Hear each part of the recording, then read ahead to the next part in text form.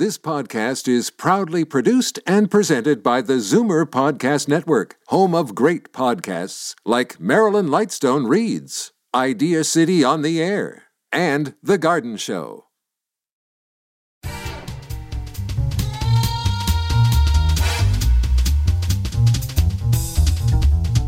Hey everyone, and welcome to Ages and Icons. I'm Mike Crisolago. And I'm Gina Bucci. Hey, Mike. I picked the worst time to take a sip of water there. Oh, no, we all have time to wait for you to sip your 20 your minutes water before we set up, and I didn't drink, and now here we go. Mike's the type of guy who drinks water out of a mug. Don't judge him.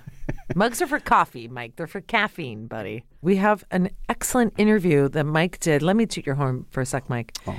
You had a great chat with Erin Davis. I wish I was there. It was last week here in Toronto. And she's been doing the rounds for her new book called, what's it called again? Morning is Broken. The Morning is Broken. Morning spelt as in mourning the loss of a loved one. Yeah, Morning is Broken, yeah. M-O-U-R. Oh, yeah, spell morning. Remember I forgot how to spell morning? Because you can't see it, Gina has looked twice across the table to see how to spell morning. And it's upside down. I'm like, I can't read upside down. M-O-U-R-N-I-N-G, Yeah. morning. Yeah, I mean, Gina's right. The interview goes quite in depth, so we don't want to harp on it too much before we go into it. But for those who may not be as familiar with Erin Davis, she is a long time. We're talking almost 30 years, or in and around 30 years as a host on CHFI in Toronto and various other radio work throughout her career. Very well-known morning host, instantly recognizable voice. When you hear her, even if you don't necessarily at first realize that you know who she is, when you hear her voice, you may just instantly recognize her. Yeah, she retired in 2016 and she moved out west. And this book, Morning is Broken, it sounds that it's going to be incredibly sad, but it really is an uplifting book about healing and, as she says on the cover, reclaiming joy. Just some background. So Erin's daughter, Lauren, I believe she was 24 years old. She was a radio host in her own right in Ottawa. Gave birth to her son, Colin, in 2014. And on May 10th, 2015, I think Colin was about 8 months old, they were celebrating their first Mother's Day. Lauren and her husband and Colin, and then they put Colin to bed, and Lauren went to bed, and she just never woke up again. She was, I believe, 24 years old, and they don't really know exactly what it was, other than it was some sort of catastrophic heart or cardiac event that did it. And so this book is Erin Davis's discussion about learning of her only child's death, her daughter's death, and just what it was like, coping with it, and moving on to live your own life after dealing with the grief. And just a couple of things jumped out at me. Number one, Erin Davis is so honest and open in this book. There were times where I had to sort of close it and just sort of take a minute to myself. It was so powerful. And I don't have children, but it was just so powerful. So I want to just also warn anybody who has children or has experienced the loss of someone like this in their life, that perhaps it could bring back those memories. But I think it's a really important discussion because, as we discussed in the interview, if people don't talk about this stuff, what it's like to lose a child and the feelings and the emotions and how to get through it, if we all just internalize it because we're so overwhelmed by the grief, then it's never put out in the open. People can't heal as fast. I think when you create a community where, like Erin has now, Erin Davis, where she has people who've lost children connecting with her and sharing their stories not just of the grief, but also of the hope and the moving forward with their lives.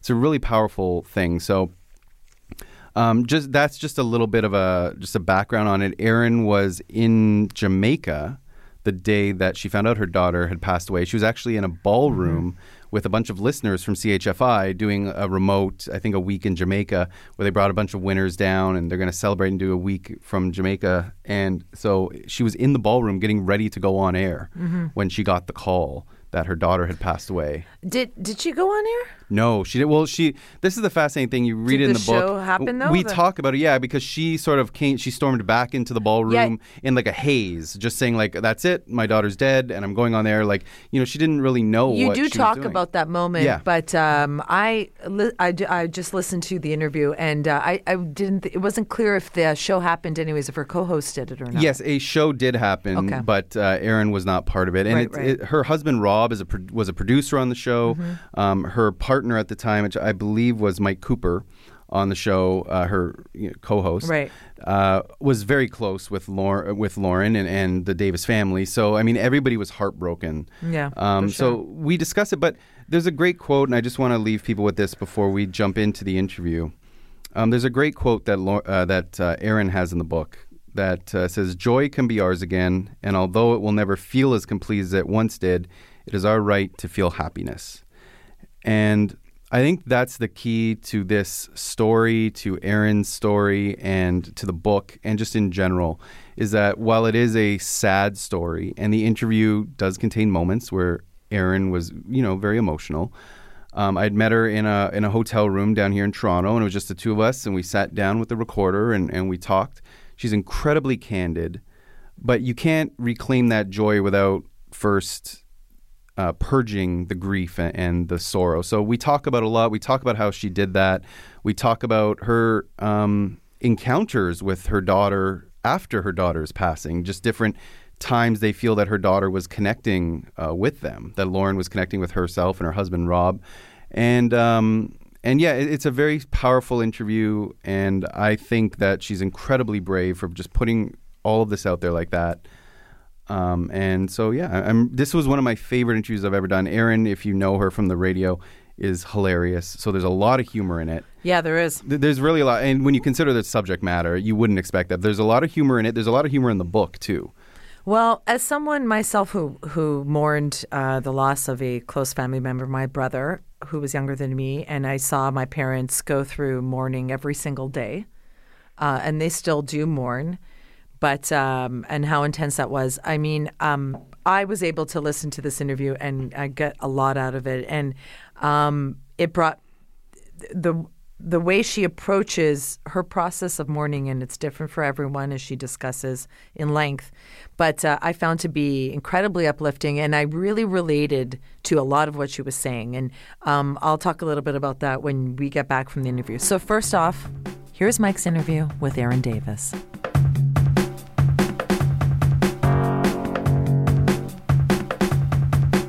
This is such a powerful read. Thank you. In so many ways that are very difficult to get into in one interview. So it's almost hard to know where to start. But I guess after reading it, I thought, well, if I had all of this to say, when would I know it's the right time to say it? Yeah. Which is, I guess, what was the first thing I wanted to ask you? Well, it all happened through just, whether you call them God winks or coincidence or serendipity, but I was doing a broadcast on City Line with Tracy Moore, and that was to coincide with my final broadcasting date on CHFI. We did the big goodbye show from Casa Loma, and it was all quite magical. And then the City Line aired that day, but in the audience that day was Senior Vice President of Publishing for HarperCollins, Iris Tupholm. And she could have been anywhere with her sisters that day. They do this like once a month. They pick a thing. But they went to City Line, and she emailed me a few days later and said, I think you've got a book in you. So that was in December of 2016. So we met, we talked. I went through all of these steps that I didn't even know existed, of getting a literary agent and all of that. The wonderful Michael Levine. One of the producers of Come From Away. This guy is a true Renaissance man. Oh, right. Yeah. So we got this thing rolling, and then months went by, and Iris said to me, do you need a ghostwriter? And I'm going to pause right now so Rob can go out the door. Are you recording this? Yes. Sorry. That's okay. We can edit He's a that. producer, right? Oh my God. 31 years. I'm just saying. Yeah, do you need a ghostwriter? And I was like, okay, that's all I need. I'm going to start writing it. So Rob and I hunkered down, and I would just sit in this, recliner chair looking out at the ocean and write and write and write and write. And then it's all editing from there. You just blurt everything out, and then they they figure out what to use, kind of like a podcast. Yeah, absolutely. But how do you know emotionally? And I want to get into this later. How you mentioned in the book that writing the book brought you to almost the same low as when you experienced the events. So how did you know inside that this is the time to tell this story? I knew right away because I had to take a step that was going to be positive and might be able to help other people, because I started finding through my emails and my website and where people were reaching out to me and asking, how do you cope? What should I do? And I thought, well, I'm not a grief counselor. I would love to take the steps to learn how to do things professionally and properly. Right. All I could do was tell them what I had done. And that's when I kind of figured, well, you know what? There's going to be some good that comes out of this hellish tragedy. And that's that people might be able to look at this and see that there's a chance for joy. Right. There's a chance to keep living.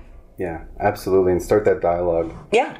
You have this great quote in the book that, I mean, not great in the sense that it was a terrible experience, but this really powerful quote where you mention after you found out the news about your daughter's passing, and you had turned to your husband and said, this is who we are now. We are these people. We're the ones who've lost a child. And I found that fascinating because sometimes you hear about people who experience tragedy, and on one hand, they don't want, I guess depending on the circumstances, they don't want the tragedy to define them.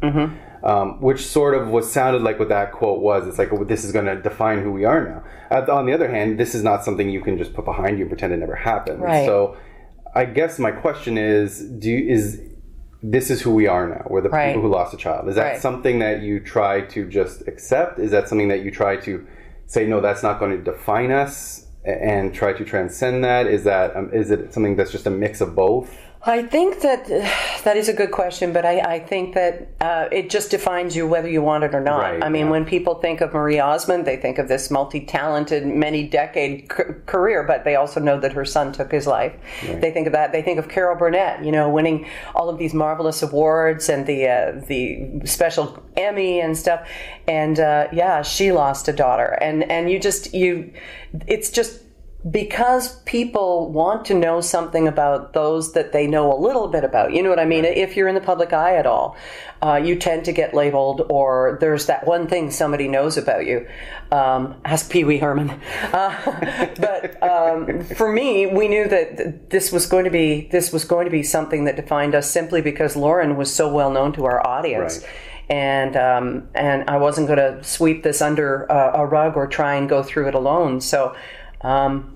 This is who we are now. It just came to me as clear as day, and I remember where I was when I looked out at the lush dawn in Jamaica and thought, everything has changed. Right. Everything has changed. All our dreams, all our hopes, our memories obviously will never change, but they'll be defined differently. And so we knew that there had been just a seismic change in our lives from, and going forward. Who knew if Rob and I were going to survive as a couple? Who knew what would happen if I would ever go back on the radio? Who knew what was going to become of her 7-month-old son and his grieving dad, Right. So many things. And all of a sudden, you get a shotgun blast of what you don't want to be your reality, right. And there it is. And I mean, you talk about the reality. There's so many passages in this book that, I don't want to describe because I wouldn't do it justice, because they're really powerful. And one of them is the fact that you were in Jamaica in a ballroom with all these listeners who'd won a contest to be there, and you're doing a morning show or preparing to when you find out about this news. Yes. And so you describe it in the book incredibly, and people can read it. But as a journalist, putting myself in that position, I can't imagine what that would be like. I'm not a parent, so I can't even begin to imagine that aspect of it. But when you But he has a great dad cardigan on, and I love it. It's beautiful. Thank you. When you look back on days like that, though, now, with clarity, when you're writing the book, and because in the book you mention how you marched right back into the studio, and you're in your head, you're like, I'm going to just do the show, and how you just blurted out to your producer that Lauren's dad. Yeah, that's what I said to him. So when you look back on it now with your eyes today and your mind today, what do you think about your reaction? I don't even know if I would do anything differently. Obviously I had to go back in there and say some kind of a goodbye to people. because they were our guests. And then there was that moment, as you point out, that I said, well, I'm just going to sit down and do the show. Because, of course, the shock is so immense. And as long as you're in your place where life makes sense, then nothing else happened, right? It didn't happen. That visit to the lobby with my husband didn't happen where we got the phone call. So... And what were we to do with all these people sitting there? What were we to do with the Toronto radio audience waking up with us at 6 a.m., which we were about to start? I don't know if I would do anything differently, because it's just, I had to go back in there and then just gather stuff up. And I have heard from some of the listeners who were in the audience that I was going to delve into that a little bit, like what was the reaction in the room, but I didn't pursue that, and I guess I could have, but it was just such, the shock was so tremendous, right, that you go to what gives you some sort of steady ground. And that for me has always been radio. And it turned out to be that way again. It makes so much sense. And I remember thinking too, like, what can you do? Like, what would anybody do? And, right. And that's whether you're ready to go on live radio, whether you're sitting in your house reading a book, like what would anybody do in any scenario? You don't know what you would do. No. Another fascinating part of the book is when you talk about different interactions that you or your husband have had with your daughter since her passing. Mm-hmm. And just little moments, things that you felt were her connecting with you in a certain way. Do those help you with the grieving process? Because I know you mentioned about being, sometimes people are skeptics or not. But how have those moments helped you with the process of moving forward? Well, there's a certain suspension of disbelief that you can indulge in if you want, and I say as long as no one is being harmed, then there is no harm in it. Whether it's me finding dimes and knowing that it was Lauren, or a little hummingbird sticker appeared out of nowhere the other day when I was having just the worst travel day at airports and hotels and stuff. And then I looked down and there's this little hummingbird sticker. And if you see the cover of the book, it's got a hummingbird on it because of one that we believe appeared to us with a message from Lauren on the 3rd anniversary of her death. And that's why the hummingbird's on the cover. But just little things like that, you can choose to say, hi, Lou, hello, Lauren, and know that she's with us. Now, there is the matter of visiting with psychics, and I had always done this anyway, and I took it with a grain of salt, and there were people who helped me and people who did not. But when we went to the extremely amazing place of Sedona, Arizona, where it's just vortexes or vortices, if you prefer, everywhere, and this medium who was going to do a crossing over ceremony with us, and she was like something right out of the Jersey Housewives, and she was so amazing, and she was laughing because she said, your daughter is so funny, and was telling us stuff that Lauren was saying. And then there was another one, a bereaved mom herself, who helped families connect with their lost children, and she just brought up all of these different people who were there with her in this this picture that she was seeing, and there was just no making that up. So eventually, I sort of tapered that off, and I talk to one lady every now and then, and she's become a wonderful friend. But it did help us. And again, as I said, there are charlatans out there. There are people who will take your money and anything they can from you. But if you find someone who gives you comfort, who is not taking you for a ride, and you are careful, I think if it gives you peace, then what is the harm in peace? Yeah. I believe in it anyway. No, I agree with you. After my grandfather died, my psychic told my grandmother that all the time she finds those the soup cans and all the cans in her pantry turned with the label facing away from her, so that the little UPC code is facing her. She hates that. She's like, that's him joking around with you, and it's the sort of thing that she would never mention to anybody or let them know that I know I put them in the right way, but for some reason they're always wrong. Yeah. So I completely understand how there's those little things that and give her a lot of comfort too. Yeah, that's a nudge. Yeah. And I didn't think of this, but I guess when you have something like this happen and other people have something like this happen and you're in the public eye, you sort of seem to become, I don't want to say the face of it, but you become like how you respond kind of becomes like judged, I guess, by everybody as like, oh, is she responding correctly? Yes. And one of the things you mentioned in the book was that when you returned to radio and you were sort of laughing and joking, doing what you do, people felt that maybe you healed too quickly. Yes, there was one person who said, you're doing a disservice to those who are also grieving because they're looking at you and saying, how can she get up and do this every day when I can't get out of bed?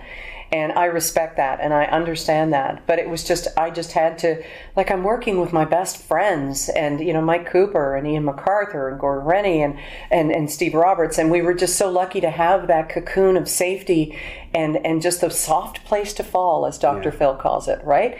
So in that way, I provided inadvertently proof of life. And it's not to say, oh, you've got to do it this way. And this book certainly is not that at all. You know, for people who can't get out of bed, there are counseling services, there's bereavement, there's hospice. Just talk to somebody because there are so many ways. There are as many ways to heal as there are to be aggrieved. And, you know, just talk to somebody. And I had a chance to talk to everybody. So how lucky was I? And what did you learn about the grieving process, sort of by seeing how you went through it and then hearing from all these other people and whether they thought you were healing too fast or not? I learned that no one grieves the same. It's so unique, and every experience is unique, and don't let anybody tell you how you should be grieving. There's this one woman who I quote in the book, and she was so wonderful to let me use a blog post. Please pardon me while I grieve. Laura Abruzzese. And she was getting heat from people when she posted to Facebook that her husband had been gone a year, and she was crying as she packed away his clothes and smelling and holding on to that one shirt that smelled like him, and the things that made the connection. And people were saying, shouldn't you be moving on? Or, this is too sad, I don't want to read it. Or, you know, it's been a year, it's time. And it was just like, back off. If I want to share this, I'm going to share it. How you receive it is entirely up to you. I tried not to do that on the air to be, you know, always about grief or sadness or whatever, but I would say her name and we'd talk because people expected that, I think, because they knew me, they knew her, they knew our family, and they knew our story, bless them. So that's what I learned about grieving, is that you don't dare judge anybody else's grief. Unless you see that there's something going terribly wrong, then you hopefully make steps to get them some help, especially if they're going through what's called complicated grieving. Because there is the test that you can take and you think, okay, I'm doing all right, that's good. But if you know someone who is going through this and they're just not, then get them help before they do themselves harm. And what was the balance like for you as a radio host, as an entertainer, to sort of be able to be true to your feelings and, as you said, share them with people who may have similar experiences, but also be mindful of, well, I'm hosting a show. So. Well, yeah, I got to wake you up in a good mood, right? Exactly. And that's always been the thing. The show is first. You know, no matter what you're going through, the important thing is getting that person out of bed with a smile on their face and you know, just a positive thought, no matter what awful things they're going through in their lives, whether they woke up next to somebody they despise or they're going to the job that they hate or anything else. My job has always been to make sure that they know that their world is safe, that everything's going to be okay, and here's a smile. So I kept that at the forefront, and fortunately I had the best dance partner you could possibly have, Mike Cooper, and I just had dinner with him last night, and we laugh and we cry, and he lost his wife in October, his wife of nearly 50 years, so we walk a path that's similar and speak the same language. You know, grieving people have a language that is almost all their own, and sometimes you don't say anything, sometimes the humor goes so dark, and it has to, because you have to survive. So I credit so much of being able to recover on air to my partner and the show and the radio station that gave me all the time I needed to grieve and to heal and come back or not come back. Right. So I was so lucky. And tell me a little bit about writing the book and sort of returning to that place. Did you expect to return to those lows? Yes. I don't know, because I hadn't been there. In some cases, I hadn't been there to begin with because of that wonderful cloak of shock that just saves you for the first few months, or for some people longer. And then I had to ask my husband, I said, well, what was the call? What did I do in the lobby when you told me? Because I had no recollection. Because in some ways you hover above and watch it happen to somebody else. You go, oh, this ain't good. Right. But on the other hand, I mean, it's like a part of my brain switched off and went, well, this can't be happening. This just is not happening. So I may have lost the track of the answer there. Where were we? See, just talking about it, you're asking about going back. You just go, oh, wait. Yeah.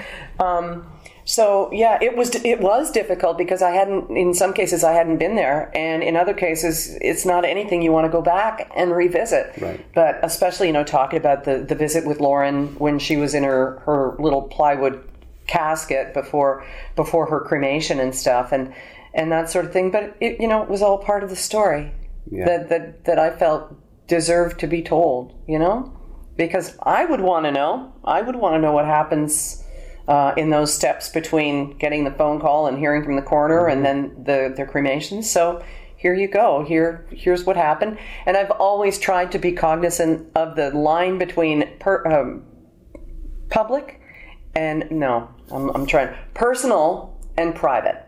Personal is telling your story. Private is telling, personal is saying you had to go to the hospital. Private is telling where the infection was. Right. You know what I mean? So, always keep that invisible line in mind. And I tried to do that with the book as well. Yeah. The detail you went into some of those, like you just mentioned, the wooden box and stuff like that. Stuff I've never heard before. It was really, to read it as someone like myself on the outside of this, reading about it, it's a really interesting perspective. How did it affect you? Was it too much, do you think? That specific scene, I remember I was sitting at my desk at work when I read that. Yeah, like the crease along her forehead from having the autopsy. It did make me stop. I stopped reading it for a moment because just the thought of, I can't imagine... I guess we all have people in our lives that we can't imagine being without. Right. And for some people, it might be their children or a spouse or whoever. Mm-hmm. So I think of the people who I love most in my life. Yeah. And you can't help but think that when you read something like this. Mm-hmm. So it did take me back, and it did make my eyes well up a little bit, just because I was thinking if I was Aaron, I don't know what, maybe I would have just chained myself to the box. I would have... locked the door from the inside and kicked everybody else and say I'm not leaving, this is it, I'm going with her, I don't know what I would do, but I've never had that real experience reading somebody else's story where it kind of hits you there. Yeah, and I had just finished reading the book about Abraham Lincoln going into his son's crypt at night and holding his dead body, and you really go, yep, I see that, because other people probably went, oh, he lost it there, didn't he? But you would do that. You would do that. I don't think you can say what you would do. Then again, the judgment of grieving. Just I don't suspend know what it. I would do, but I can't imagine. I think that stuff like that is so wonderful to talk about personally, because I feel like perhaps some people would feel so alone in that sort of situation. Right. Nobody's ever been this sad before. Nobody knows what this feels like. So to know that somebody does, perhaps, or maybe they haven't experienced it now, but if they do in the future, God forbid, and they remember, hey, I'm not the only one who's ever had to do this. Right, yes. And you can get out of this room and move forward. Yeah. I think it's important. I think of the parents in Saskatchewan all losing those wonderfully talented and promising, children in the bus crash. And I think of every time I hear of someone losing a child, and I mention Heather Heyer in the book, and being mowed down at a anti-racism march, and you just can't help thinking. And then every time that there's an anniversary for Marjorie Stoneman there's that, and of course the children in Connecticut, and it's just, oh God, and you will find grieving brings such empathy. Mm-hmm. All of a sudden it kicks open a door and it came partly from the meditation classes we took too, where everybody would just kind of sit around and share what was kind of going on. And we were the only aggrieved parents at the time, but everybody had something that was heavy on their heart. And one of the lessons that we learned was the lesson of empathy. Like when you get cut off in traffic, and maybe you're in traffic listening to this right now, you think, oh, you idiot, why did you do that? Why did you cross over, or you didn't merge, or whatever? Just think that person could be on the way to the hospital to see their wife for the last time. They've just gotten the call, and they have to get there. And so that's kind of what, whenever we're cut off or anything happens like that in traffic, Rob will say, well, maybe he's going to see his wife. And it just gives you vast amounts of empathy and understanding and peace, really. Yeah. I'm happy you mentioned that, because when you were mentioning the children in Saskatchewan and stuff, I was thinking even, I don't know if you were in Toronto when it happened, but there was recently an Amber Alert a week or so ago, and people were complaining that it woke them up in the middle of the night. Oh my gosh. And, perhaps hearing stories like yours, though it's not the same thing, but understanding what a parent can go through. Oh my gosh. That breeds that empathy, and maybe next time the person who reads a book like yours doesn't get upset when that alert wakes them up in the middle of the night. Oh, and that poor Syrian mother in Halifax, 7 children, and just, and the father too. The last I heard, he was in critical. But yeah, you just...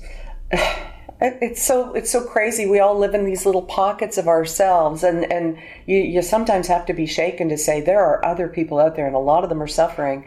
And you look at people differently. You do. You sit on the subway and you go, what's happening right now in your life? Amanda Marshall has a line, everybody's got a story that'll break your heart. And it is so true. It's true. Yeah. And if you find what that story is, or even imagine it, it just allows you to be so much more compassionate toward other people. Yeah, absolutely. I was also wondering what role humor played in helping you through this. Yeah, because when you read the book, it's humorous in where appropriate, obviously, but I mean, it's not quite, maybe what you would expect going in, that there's going to be some jokes in there. Oh, thank God there are, because I don't want people to be, reading a tear-stained book, like Steve Martin reading the letter in the bathtub in The Jerk. It says, it's all blah, blah, blah. No, humor is everything. It's always been my go-to. It's my family's, like when we were unplugging my mom in the hospital, and to this day, I'm sorry I needed to charge my phone that badly. But anyway, no, she'd love that. Mom had a great sense of humor. Dad still does. But even, saying goodbye to my mom, it was like every time I touched her arm, her heart rate would go back up, back up, back up, even after she'd been unplugged. And I said, well, Ma, you know how hospital parking is. We've got to get out of here. And you have to laugh or this life would kill you. And Lauren had an amazing sense of humor. Like, she teased me mercilessly. In fact, the last line of the book, and I won't give it away, is one of her punchlines. And it's just like, yeah, she totally would have done that. So it was just one of the things. And we taught her early, like, she was 2 or 3 probably. She was articulate, very young. And she would get mad when we joke or make fun, and I'd say, Lauren, you better develop a sense of humor. And she had a great joke. Can I tell you a quick joke? Absolutely. That was her favorite. It was the earliest one she ever told. Okay, this guy, much like you, walks into a bar and he sits down and he hears this little voice, nice shirt. And he looks around, can't figure out who said nice shirt, and then he just continues having his drink and snacks, and then he hears, nice tie. And he's still looking around and can't understand it. And then, nice haircut. And finally he's had enough. He thinks, okay, there's something in this drink. And he says to the bartender, what on earth is this? I keep hearing these things, nice shirt, nice tie, nice hair. And then the bartender says, and join in if you know it, it's the peanuts, they're complimentary. So she always thought that was such a great joke because talking peanuts and the pun on complimentary, right? So that was her first and favorite joke. And she still loved it. And we'll teach it to her son too. Do you get a sense of how she would feel about the book? And I think there's a lot of people who say Lauren's very proud of you, and I'm not talking psychics. I'm talking about people who just care about us. But I think she would be distinctly of two minds. She'd be mother. In the way that I was turning the spotlight onto her, and although she lived a public life and did radio in Ottawa, she didn't seek out the limelight the way that I did, or the spotlight. But on the other hand, I do believe that the message I'm getting from her is that, it's not about you, it's about them. And if there's something we can do to help other people who are going through this, then that's just what we're going to do. And I'm going to have to. And I had a talk with her today. I was walking along the sidewalk on the way to a TV interview. I said, okay, Lauren, give me the right words. Help me to get the message across. And, and some people would say that to God, or some people would say it to themselves or whatever. But I choose to just say, okay, Lou, I need you. And sometimes I'll say that when I'm looking for something or whatever. And it's probably a little insane, but I don't care. I like to think that she's here either making fun of me or helping me out, but probably a little more of the former than the latter. Just lastly about the book, because I wanted to ask you a little bit about yourself as well, but sure. You have this really beautiful quote that I think can apply to anybody who's experienced tragedy, where you mentioned that joy can be ours again, and although it will never feel as complete as it once did, it's our right to feel happiness. And so what tools have you learned, or tricks or coping mechanisms have you learned for, like, for allowing yourself to say it's time to be happy again, or try to be happy, go on that journey. Saying yes to things, I think is a big thing, even when you don't really want to. Sometimes merely the act of putting a smile on can make you feel happier, as they will tell you in yoga or meditation. Just sit there, put a little smile on. And they say that it helps you to trick the brain a little bit. Kind of like when I put on eyelashes, I feel glamorous. And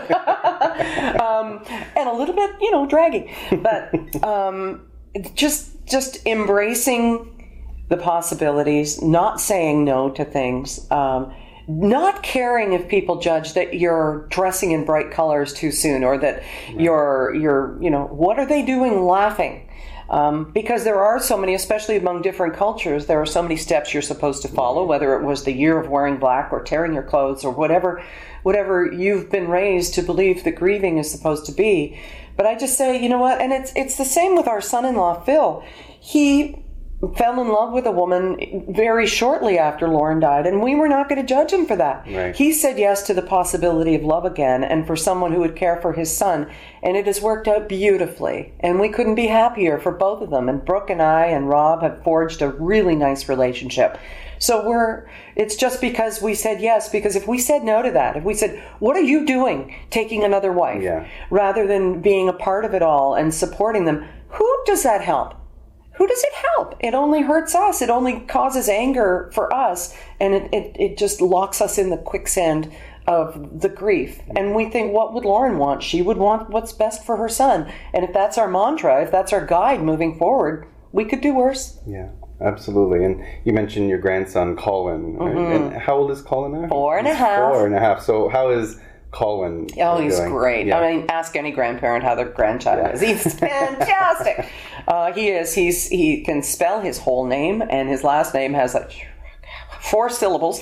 So he's bright. He's funny. He's musical. He looks very much like Lauren in some pictures, and I don't see it the way other people do. But maybe I don't want to. I don't know. But he's just everything that Lauren would have wanted. Yeah. And Phil and Brooke later on have done just a marvelous job of raising this little man who's going to be, hopefully he's going to make a good difference in the world. Yeah, that's wonderful to hear. Thank you. What do you love most about being a grandparent? Oh, everything about this boy. We're his grandma and granddad Banana. I'm Grandma Banana, and Rob is Granddad Banana. Why banana? Because it rhymes. And Grand Marnier just didn't sound right. Grand Marnier! I don't know. I just wanted it something to be something fun, because he's got a lot of grandparents because of, Phil's parents and remarrying and that sort of thing. We just wanted something that kind of stood out. And Banana, we're nuts. Yeah. So we'll be fun, and like everybody else is, and have fun with it. You know, we just adore this boy. Just adore him. We're so grateful for the gift that Lauren left us. Yeah. You mentioned in the book, you talk about how you stepped away from radio and when you retired finally. After, it wasn't quite 30 years, it was just about 30 years, right? Something like 20 Just about, years. yeah. I started there in 88 and left at the end of 16. Right. Yeah. Right. And obviously most people who hear this will know you from radio and will recognize your voice instantly. But you talk about in the book, and again, I don't want to spoil it for everybody, but that's a whole other set of struggles when you left radio. Yeah. Yes. And a lot of other personal things that you had to deal with. Yeah. Yeah, it was all of us. Rob and I looked around and said, everybody is moving ahead but us. Everybody gets to move on with their lives but us. Phil was, in a new relationship. My partner Mike had left radio because he wanted to spend time with his wife while she was ill, and I had a new partner, but nothing is the same as the love of your life in terms of my partner Mike, and just. Everybody had moved on but us, and we thought, we deserve this change. I was born in Alberta. The West has always had a great call for us both, and I loved what Toronto gave me. I love everything that this life here afforded us, but we knew that it was time for a change of scenery and to shift our minds a little bit and just to focus on us. And because we would always be probably approached by people who knew that little one thing about us, right? And I'm so sorry about your daughter, and thank you. I appreciate that very much. And then, just on we go, you know? And it's not like I ever minded being, consoled by people. It's great honor and a gift that we were able to have that. But it was just time. Yeah. Yeah. I miss radio. I miss it a lot. You can tell by how much I'm not shutting up. No, well, I wanted to ask you, because you mentioned in the book how much your listeners helped you, and also how much of a comfort zone it was to be on the air. And obviously the struggles that you had when you left. So since then, have you been able to make that transition and find other areas of your life that give you the comfort that radio gave you? In a lot of ways, writing my daily blog, which gets about 2,500 readers a day, has been, it's been incredible. I started that in 2003, so that's like 15 going on 16 years ago, every day. Like, it started with 30 readers, and my husband said, "Why are you spending an hour on this a day?" But I'm so glad, because, it allowed me to, and just to have a place to tell stupid stories, like things that happened traveling and sitting in the wrong row and going to the shuttle to the wrong hotel. And yes, I did all these things last week. This is what happens when they let me out alone. Just having a place to share that, and then on my public Facebook page where I link the journal, people will tell their stories, or they'll ask me questions, or they'll know how to reach me. So this has been a lifesaver in its way too, because it allowed me to stay in touch with all of these people who have meant so much to me over the years. And they really truly have. The ones I haven't met, but that we know each other. And it's just, it's such an honor. It's been such an honor. That's really good, especially in the age of social media, that you can leave a public platform but still connect with the public. Yeah. That's wonderful. It sure has been, for all of its pains and stuff, and don't read the comments. I do on Facebook, because it's my safe place, because it's my Facebook page. Sure, of course, yeah. But I'm just grateful for that connection. Yeah. And now I'm getting to meet these people on the book tour. So that's wonderful. It is. It I really heard that is. You have quite an extensive book tour. Yeah, it is. We're hitting up not as many places geographically as I'd like, but I'm hoping that this thing isn't going to be over, because I want to keep doing public speaking and traveling and doing my usual emceeing and stuff too. So hopefully it'll take on a life of its own. I'm going to also be working with Lighthouse, which is a charity that they connected with me, and it's support for bereaved children and their families. Oh. Yeah, because here was Rob, my husband, at 9 years old, and his mother died. And he wasn't allowed to go to the funeral. They didn't talk about what happened to her, and he had a stepmom within a year, because his father needed somebody to feed and take care of this child. But there has to be a place for children to express their grief, because their mother or father, who's ever left behind when a parent dies, they're going through all of their own struggles. So it's a wonderful idea, and I'm learning more about it, and I'm looking forward to helping to be a spokesperson for this. Wow. So, obviously a lot of our listeners are retired or thinking about retiring. Yeah, I call it rewiring. Perfect. Right? Well, yeah, because it doesn't mean you don't just stop. Hell no. Yeah. No, you're busier than you ever thought you'd be. I want to tell you that. Okay, well, this is what I want you to tell us. Sure. What you've learned about, what tips you can offer for a great, healthy, vibrant, fun retirement. Have structure, because otherwise you go, well, I can stay up until 1 a.m. and have all the vodka martinis that I want, but it will kill you. It'll take your life. Have structure, have projects, have friends, have social networks, join something like Rotary International, which Rob and I are members of. Make yourself useful. You can't go from 60 to 0 and expect that your life is still going to be fulfilling. Sleep is wonderful. Having time to do things and be with your grandchildren and golf or do whatever interests you is fantastic. But have things to do. Yeah. You can't just sit there, and your spouse quite likely doesn't want you there 24/7. It's like they say, retirement, you get them double the husband and half the money is what the old saying was. Of course, in our case, it was the polar opposite. Rob had always been the stay-at-home dad. So, he kind of like, okay, when do I get time for me again? Because it used to be those 4 hours you were on the radio. Yeah. And he always knew where I was because he could turn the radio on. Yeah, so have structure would be my best advice. Yeah, that's what everybody says, that you got to keep moving and find something that you love to do, whatever it is, and just keep doing it. Yeah, and do things for other people. Make yourself useful. Now, when you look at your resume, and everybody knows you as a radio host, but they also might know you as a singer. they might know you as one of the performers in a Ross Petty panto. Yeah, and fairy godmother, I'll have you know. Right, and just all these other things you've done, like you mentioned an MC and doing voiceover work and all this sort of stuff. So, I mean, are there other professional goals that you have that you'd still love to accomplish? Sure, I want to be the world's first 56-year-old TV ingenue. Oh God, I loved hosting television. I did a year live or W Live on the W Network. For one season, unfortunately, it wasn't picked up, and it was before social media when we could have said, "Come on, Winnipeg, watch this. We need to save the show." But yeah, like Rob says, maybe now you're going to get that TV gig you always wanted to. Yeah, you joke, but I might. I mean, look at Jan Arden starting a TV show this year. I'm so proud of her. She's amazing. She totally is, and she so deserves all of this. And she wrote the foreword for the book, which was just amazing. So, yeah, I don't know if I'll have another book in me because this is just a memoir, and what else am I going to do, right? I told Rob, something awful has got to happen to you if I'm going to write another book, so look out. But, I don't know. All I know is that I'm just trying not to eliminate anything. Yeah.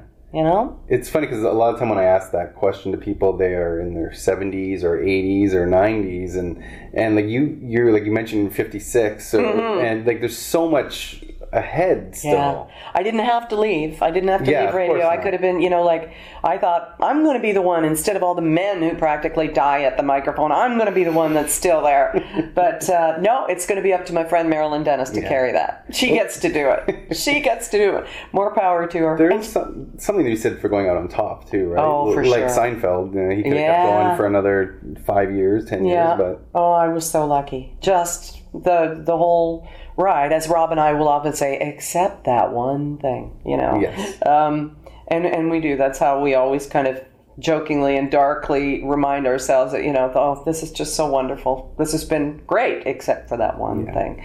And not to boil Lauren down or diminish her to one thing, but not. you know what I mean. Mm-hmm. It's sort of right there. Yeah. But yeah, so it's, like I said, I'll never say no to anything, and of course, a few things.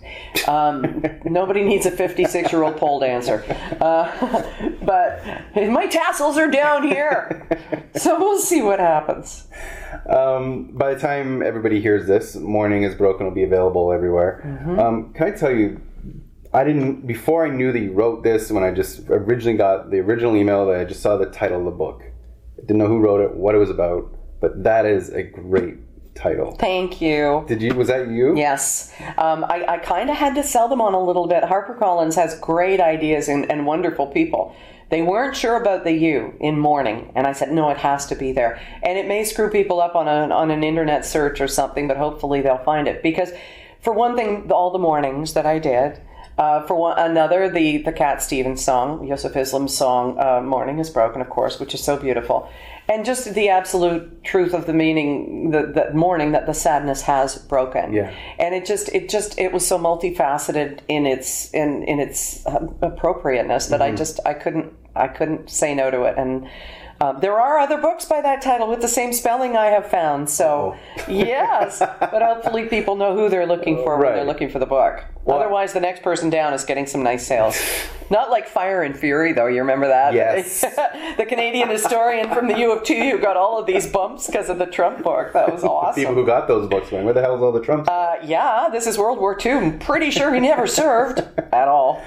Yeah, no, I love, that's exactly, like I said, before I knew it was you who wrote it or what it was about, it did evoke that, like, something horrible has happened, but this is the person's story of getting past it. Yeah. Which is, I think, the key here. I hope so. It's about getting past it, not just experiencing the bad parts. Because this isn't just my story. It's got the story of other mothers who lost their children to, just the saddest, in the saddest ways.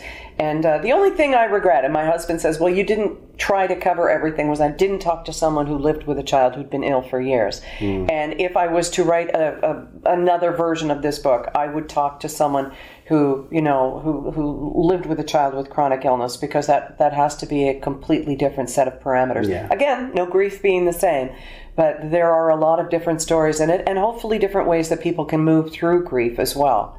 Right, and that's what I wanted to just close with. asking what your hope is for people who pick up Morning is Broken. Thank you for asking. I hope that they do see that there is light. There's always the opportunity for joy and for hope and for a future, even if you don't think there's going to be one. Like in talking with my former partner, Mike Cooper, he said, I cry every day. And Rob said, there will come a time when you cry every second day. And then it'll be every third or fourth day. And then there will come a day at the end of the day you go, you know what, I didn't cry. And I haven't cried for days. And there's just the most marvelous ways that nature has set us up to try and heal. And there are many people who have it worse than us, and many people who have had, and my heart goes out to every one of them. But my message is that there is always hope, and hopefully this book will either give you the tools to help you to get through this, or just, at least just to know if there is that promise. And I would like to believe that there is. Absolutely. Well, thank you so much for your time, Erin. Thank you. I appreciate it. Congratulations again. Thank you.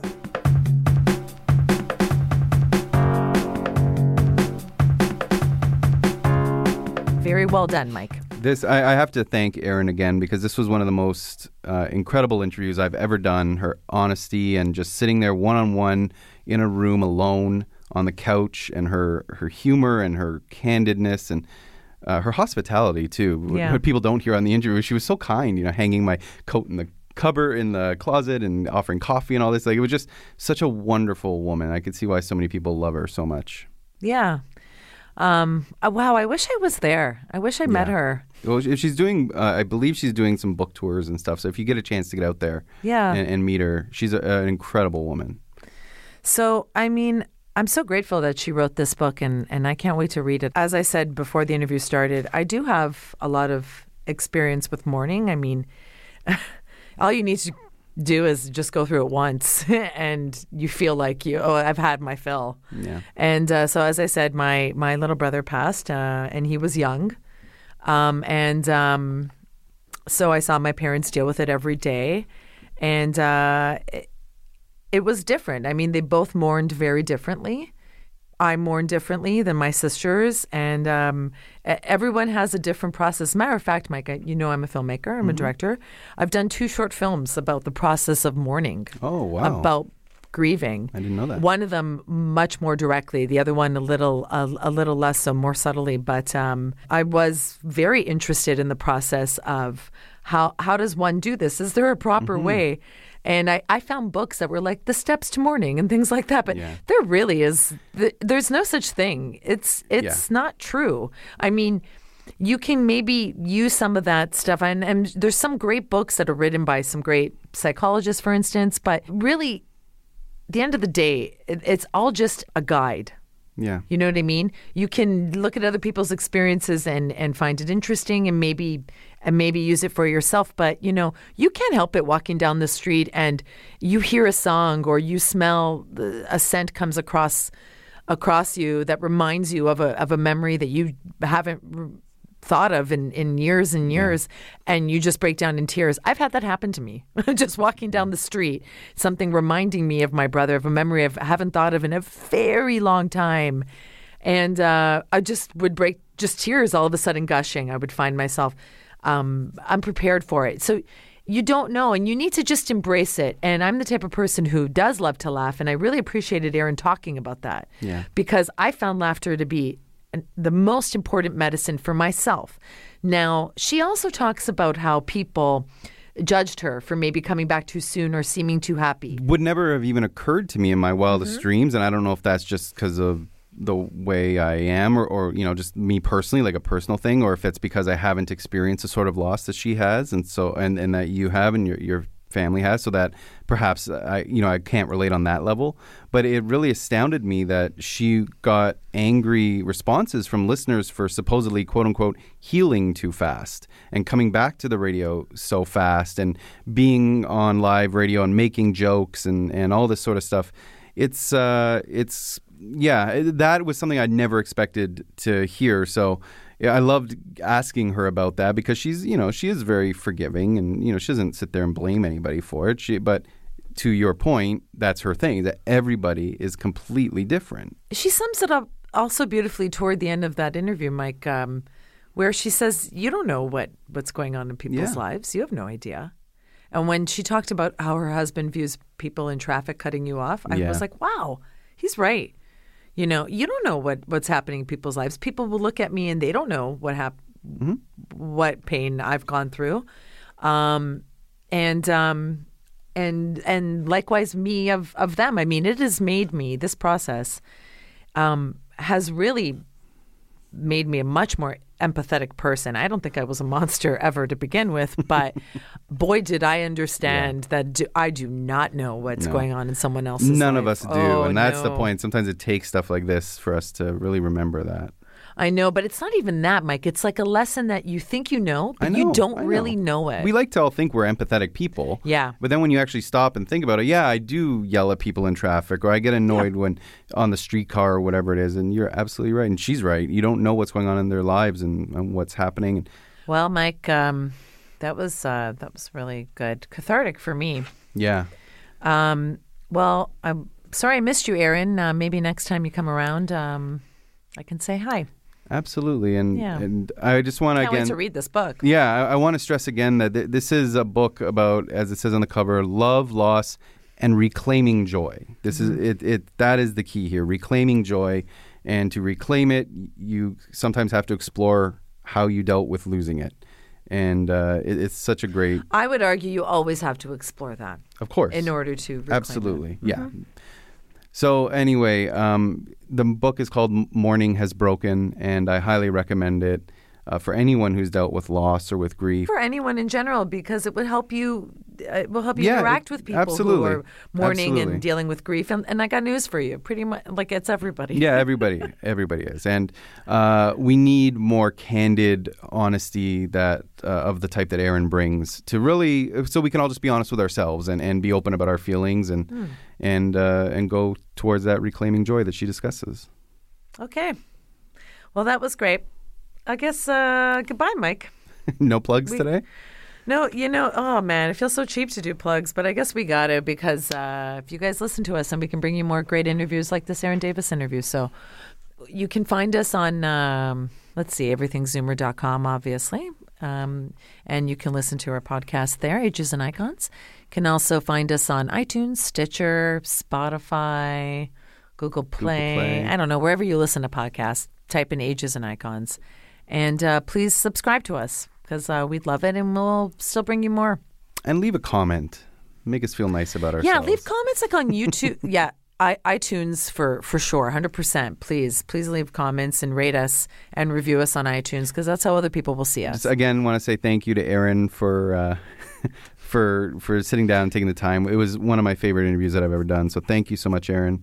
Thank you to Gina, of course, as always, and to everyone for listening. And we'll see you next time on Ages and Icons.